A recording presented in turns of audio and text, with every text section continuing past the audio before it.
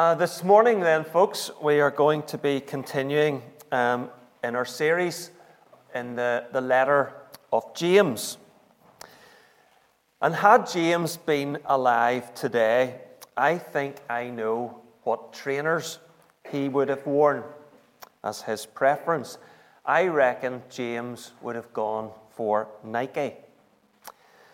Not because of their comfort or style or their swoosh, but because of their famous tagline, just do it.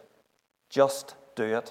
Because James is all about doing, backing up what you say with your actions, with your deeds. And the passage that we're going to be looking at this morning is chapter 2 of James, verses 14 to 26.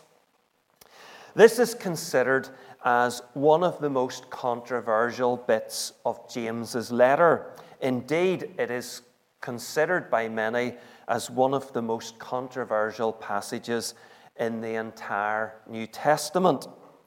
And I know that both Reuben and Patrick have spoken on this passage in Castlereagh Fellowship in fairly recent times. So what more is there for a man to say? I was tempted to omit this passage altogether, but that might look a bit strange for the three people who are following this series online. So I'm going to persevere. The reason why, and we'll read the passage in a moment, but the reason why this passage is regarded as controversial is that what James teaches here is said by many to be in conflict with the teaching of the Apostle Paul.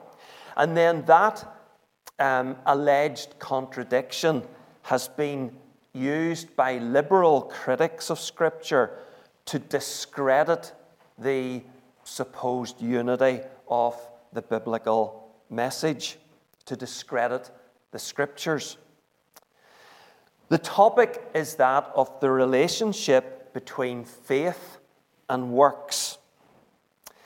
Indeed, certain commentators believe that James wrote what he did because he wanted to attack Paul's teachings.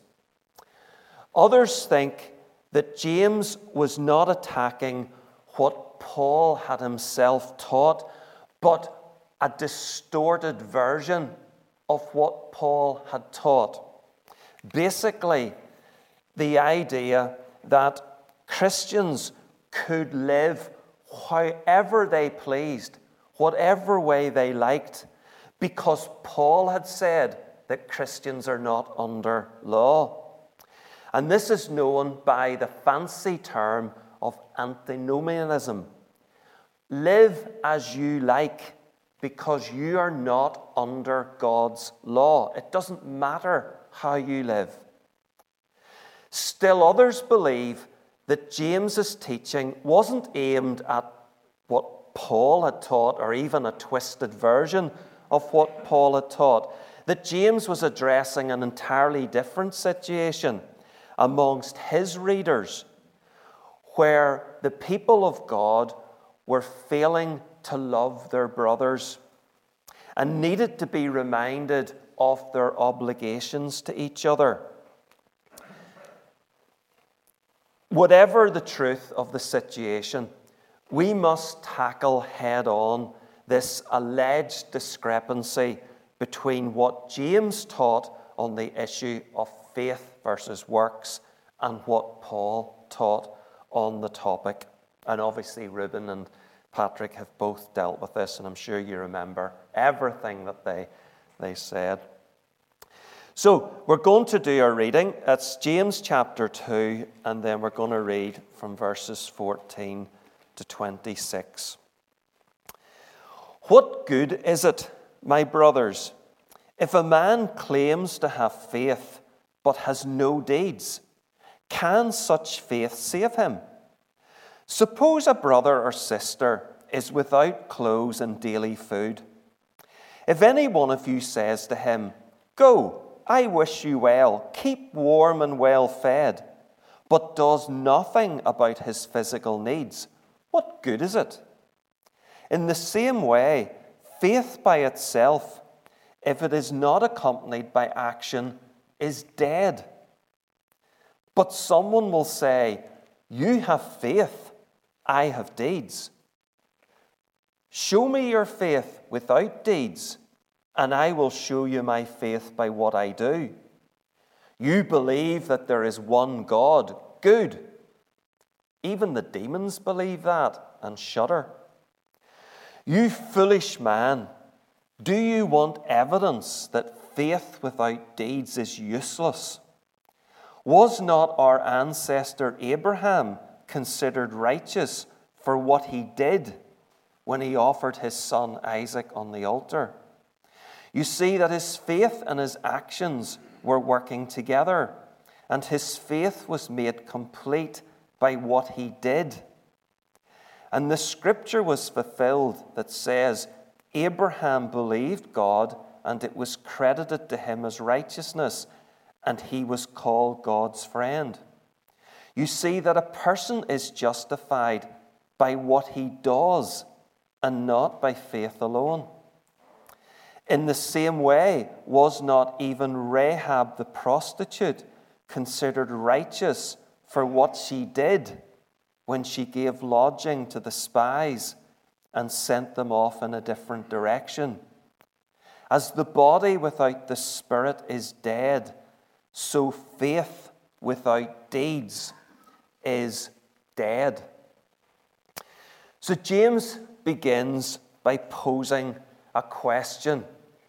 What good is it, my brothers, if a man claims to have faith but has no deeds?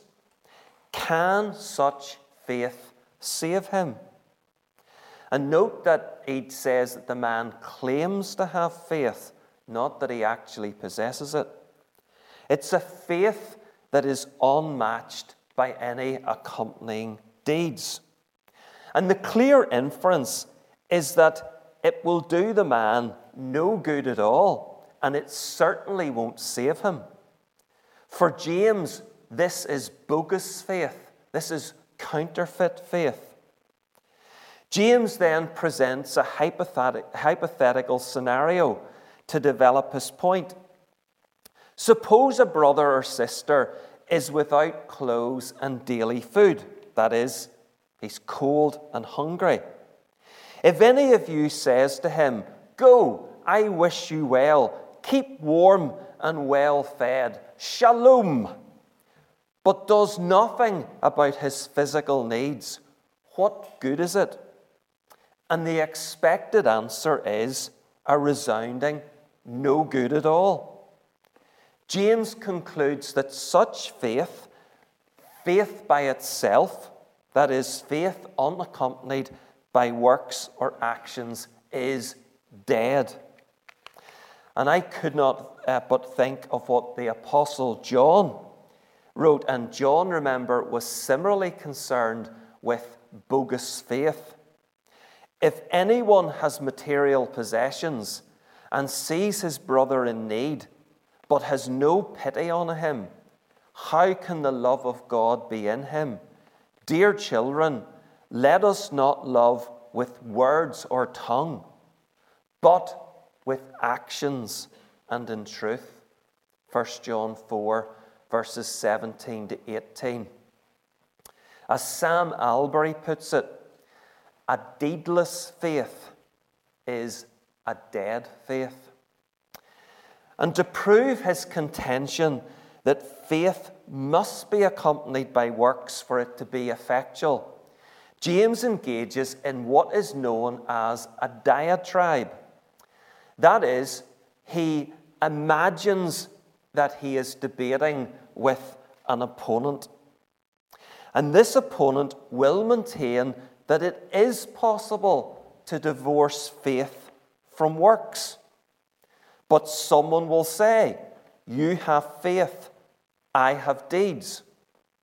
In other words, there are like two types of believers. There are those who concentrate on the cognitive, on the intellectual dimension of faith, the thinkers. And then there are those who are all about practical works, the doers.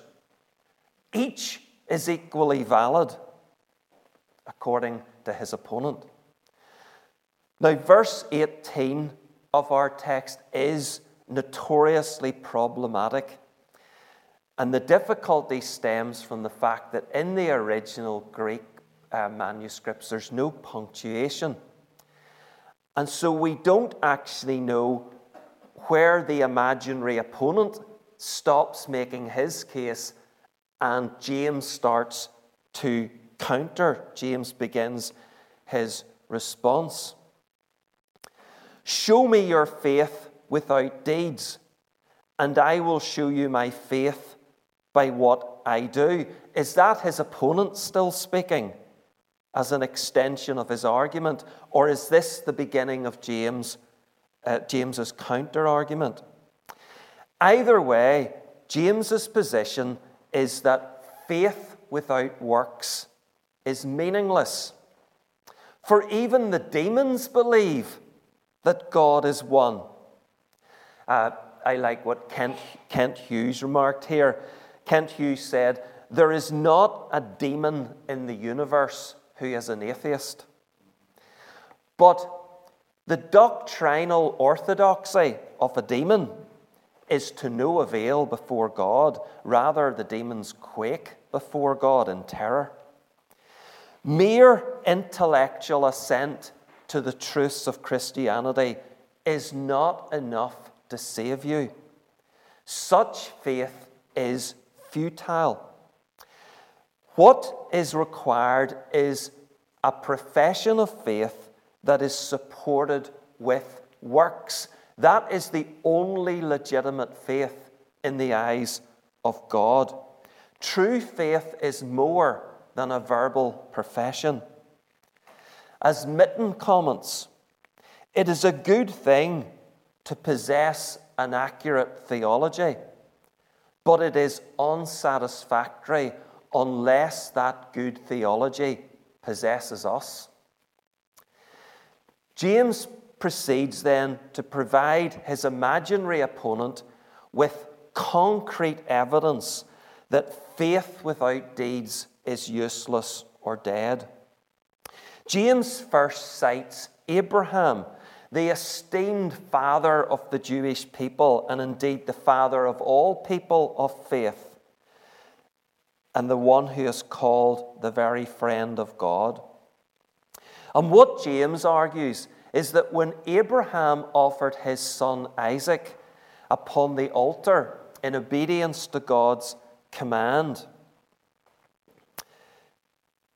his faith was made complete by what he did.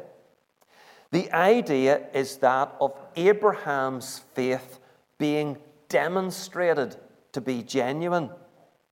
Abraham had already been declared righteous or justified by God when he had previously believed God's promise to him that he would become the father of God's people, despite his and Sarah's advanced ages. That had occurred way back in Genesis chapter 15. But 30 years later, in Genesis chapter 22, Abraham proved the genuineness of his righteous standing before God by his willingness to offer up the child of promise to death. And the writer to the Hebrews, of course, tells us that Abraham believed that God would raise Isaac back to life. Hebrews 11, verse 19. And what makes James's choice of Abraham and the references to Genesis so significant is that the Apostle Paul uses the crediting of righteousness to Abraham in Genesis 15 as proof of his contention that a man is justified on the basis of faith alone. You'll read that in Romans chapter 4. Whereas here, James uses Genesis 22 to show that a person is justified by what he does and not by faith alone. At face value, it does seem that the critics are right. James and Paul seem to be at odds with one another. But as we shall see, this isn't so. What James and Paul say is actually complementary, not contradictory. But hold on to that thought just for now. For the present, let's go with James's assertion that without deeds, a claim to possess faith is hollow. James has one more historical figure to call upon as a witness for his case, and that, of course, is Rahab. The contrast with Abraham couldn't be more stark. Abraham, the distinguished elder statesman of Israel. Rahab, the Gentile prostitute. But Rahab was also deemed to be righteous for what she did in hiding the Jewish spies from her own people. As Hebrews 11 verse 31 tells us, Rahab's actions were motivated by her faith in Israel's God. But James's point is that Rahab's faith, Rahab's justified righteous status before God, were demonstrated by her high-risk actions. And so James concludes, as the body without the spirit is dead, so faith without deeds is dead. Faith without works is akin to a lifeless body.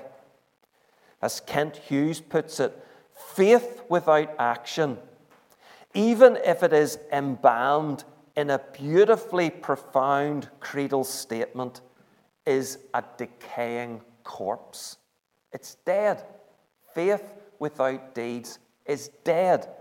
It's just an empty profession. It's empty words. And that takes us then to this morning's lessons. And I have three this morning. Number one, the importance of context to biblical meaning. The importance of context to biblical meaning. In his commentary on the book of James, which I read, Alec Mateer writes, "It is undeniably true that if we snatch some phrases from their context in the present passage, we can make James fall out with Paul. But the error is ours in forcing a meaning which the context disallows." You see, we must remember that the Apostle Paul was dealing with a situation of over-reliance on works. That is, where his opponents, his opponents were teaching that observance of the works of the law, including its ceremonial aspects, that was necessary for a person's salvation. Unless you were circumcised, unless you kept the Sabbath, unless you observed Jewish food laws, you could not be saved. And Paul is absolutely adamant that salvation, being declared righteous before God, has nothing to do with such works. Salvation is by faith alone. No one, he says, is justified by observance of the law. Galatians 2 verse 16. Paul is thus dealing with works as a means of salvation, or if you like, works that come before your conversion to Christ. Useless, he says. Good works will never make you right with God. Only faith will. And when Paul speaks of justification, he's talking about that initial transfer of a person from the realm of sin and death to that of holiness and life, from the kingdom of darkness to the kingdom of light. Good works are redundant in securing such justification. You become right in the sight of God, not by works, but by faith in God and his Son. But the context in which James is speaking is different. James is challenging the behavior of those who claim to be already within the community of faith, but whose lives just do not match up with their profession. If you like, the problem this time is an under-reliance upon works. If you live a life characterized by selfishness, unresponsiveness to the needs of the poor, favoritism towards the wealthy, remember Francis' seat from last time, no control over your tongue, friendship with the world, immorality, then it doesn't matter what you profess. Your claim to possess saving faith is bogus. It is false. True faith always manifests itself in good works, or to use James's preferred term, deeds. So James is dealing with works after profession of faith. He's not talking about how you come to know Christ in the first place. He's talking about those who profess to know Christ, but whose lives just do not match up in any way with that. Post-conversion works. Thus, when Paul speaks of faith alone, he means it in the positive sense of only faith gets you into God's kingdom. Whereas when James speaks of faith alone, he means it in the negative sense of mere mental assent to doctrine, faith without works. And when James speaks of justification, he's thinking not about that initial act where God transfers you from the kingdom of darkness into the kingdom of light upon your confession of faith in his Son. James is thinking of justification more in terms of an assessment of a person's life where his good deeds provide the concrete evidence that what he professes to believe is genuine, is true. His life matches up with his profession. Justification is used by James in a demonstrative sense. Here is the evidence that Abraham's profession of faith and his justified status, that they are genuine. Here is the evidence that Rahab's faith was genuine, that she is truly justified. Look at what she did. Understood this way, there is no conflict between what James says and what Paul says. And I just think it's so interesting for all that people say about, James is just contradicting Paul. Paul was dealing, it was all about the ceremonial works, keep the Sabbath, keep the food laws, keep the feast days. You must be circumcised.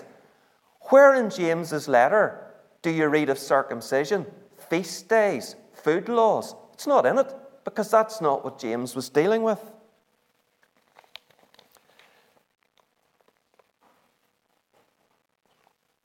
Paul confirms as well as this, we have to recognize that if you look at the rest of Paul's teachings, you will find that Paul confirms what James says when he talks about, for example, in Ephesians 2, verse 10, what does Paul say? We were created in Christ Jesus to do good works. He talks in Romans 1, verse 5, of the obedience that comes from faith. He talks in Galatians 5, verse 6, about your faith expressing itself in love. He talks in 2 Corinthians 5, verse 10, about how all Christians must appear before the judgment seat of Christ, that each may receive what is due him for the things done while in the body, whether good or bad. Good deeds, deeds performed after one's conversion to Christ, did count with Paul. Paul was very far from the antinomian that his critics alleged. It is simply not true to say that Paul completely had no place for good works. But the good works come after your confession of faith.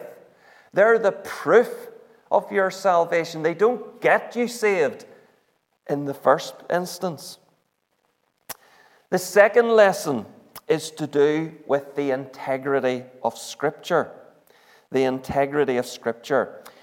F.C. Barr is one of the many liberal critics who cited this supposed inconsistency between James and Paul as evidence that the Bible was unreliable, that it was inconsistent. And this has been built upon by today's postmodern critics who argue that there is no one defined Christianity in the Bible. The Bible is full of what they say are multiple Christianities. What each biblical author said was limited by their understanding and their understanding of their surroundings. So Paul would have a different bent on things to what James would have. Each was just making their best attempt at deciphering the mind of God. And all biblical authors, and this applies very much when we think of the Old Testament, all biblical authors were culture-bound in their understanding. Moreover, you will hear from today's postmodern critics that there is no objective meaning in the text of the Bible. There are no timeless truths in the Bible. Therefore, I'm free to interpret Scripture according to my understanding of what I think God is like, what I think God has said, and according to today's cultural norms. What I understand the Bible to say is my truth, and you have no right to tell me that I am wrong. You will hear this, and Jim was dealing with it last Sunday evening. You'll hear this sort of poison from today's advocates of what is called progressive Christianity. But we in Castlereagh Fellowship are not buying this. We totally repudiate the postmodern approach to truth. Castlereagh Fellowship affirms that whilst we may disagree upon our precise understanding of parts of Scripture, there is a single correct interpretation. If you and I are concluding different things, if you and I are concluding contradictory things in what a Bible passage is saying, then one of us may be correct, but we cannot both be right. According to progressive Christianity, you can both be right. It's your truth and my truth, and they're all equally valid. Moreover, we declare that the Bible is consistent from beginning to end. God inspired the writers of Scripture, and God knew what He meant. God does not speak with a forked tongue. It is indeed the unity of the Bible's central message that is so remarkable, given the number and the varied backgrounds of its authors and the duration over which the Bible was written. Thus, we affirm that Paul and James couldn't have written contradictory truths. Each was inspired by the Holy Spirit, who is the Spirit of truth. We have the utmost confidence in the integrity of the Bible. God has spoken his truth. That is absolute truth in the pages of Scripture. Thus, there is God's truth and there is falsehood. There are doctrines to be believed and there are doctrines to be rejected. There's the doctrines of God and the doctrines of demons. The Bible is not a hodgepodge of multiple truths from which you are at liberty to just pick and choose. No, it's the perfectly consistent revelation of God to man. And finally, the emptiness of many professions of faith. The emptiness of many professions of faith. One thing that our passage certainly brings to the fore is that it is possible for people to make a false profession of faith. And don't we know all about this? People in our families, our friends, famous people as well, who have ditched their evangelical faith or who have just gradually walked away from the path of obedience to Christ. We might say that James's dead faith is alive and well in our world today. Mental assent to the gospel is not enough for salvation. As Sam Albury reminds us, hell is full of good theology. People who mentally assented had the truths right, but they weren't saved. True faith is potent. It will result in a changed life. If you receive new life, you will reveal new life. Faith without deeds has been likened to an engine without fuel. A fruitless faith is actually a contradiction in terms according to the Bible. True faith will always result in fruit. John Calvin famously said, faith alone, obviously one of the reformers, faith alone. John Calvin famously said, faith alone justifies, but faith that justifies is never alone. It's always supported by works. Even Luther, the great critic of the book of James, said of saving faith, it is impossible for it not to be doing good things incessantly. So let's not be gullible. Where someone has professed faith in Christ, but there is no evidence of a changed life, that profession must be considered as false. Remember the words of Jesus himself. Not everyone who says to me, Lord, Lord, will enter the kingdom of heaven, but he who does the will of my Father. Matthew 7, verse 21. A profession of faith that is unmatched by deeds is a faith that is dead, and that is a faith that cannot save. So, if you claim to have faith, just do it. Amen. Thank you for listening to this Castlereagh Fellowship podcast. For more podcasts, Bible teaching videos, and to see what's going on at the church, please visit our website, castlereaghfellowship.com. God bless.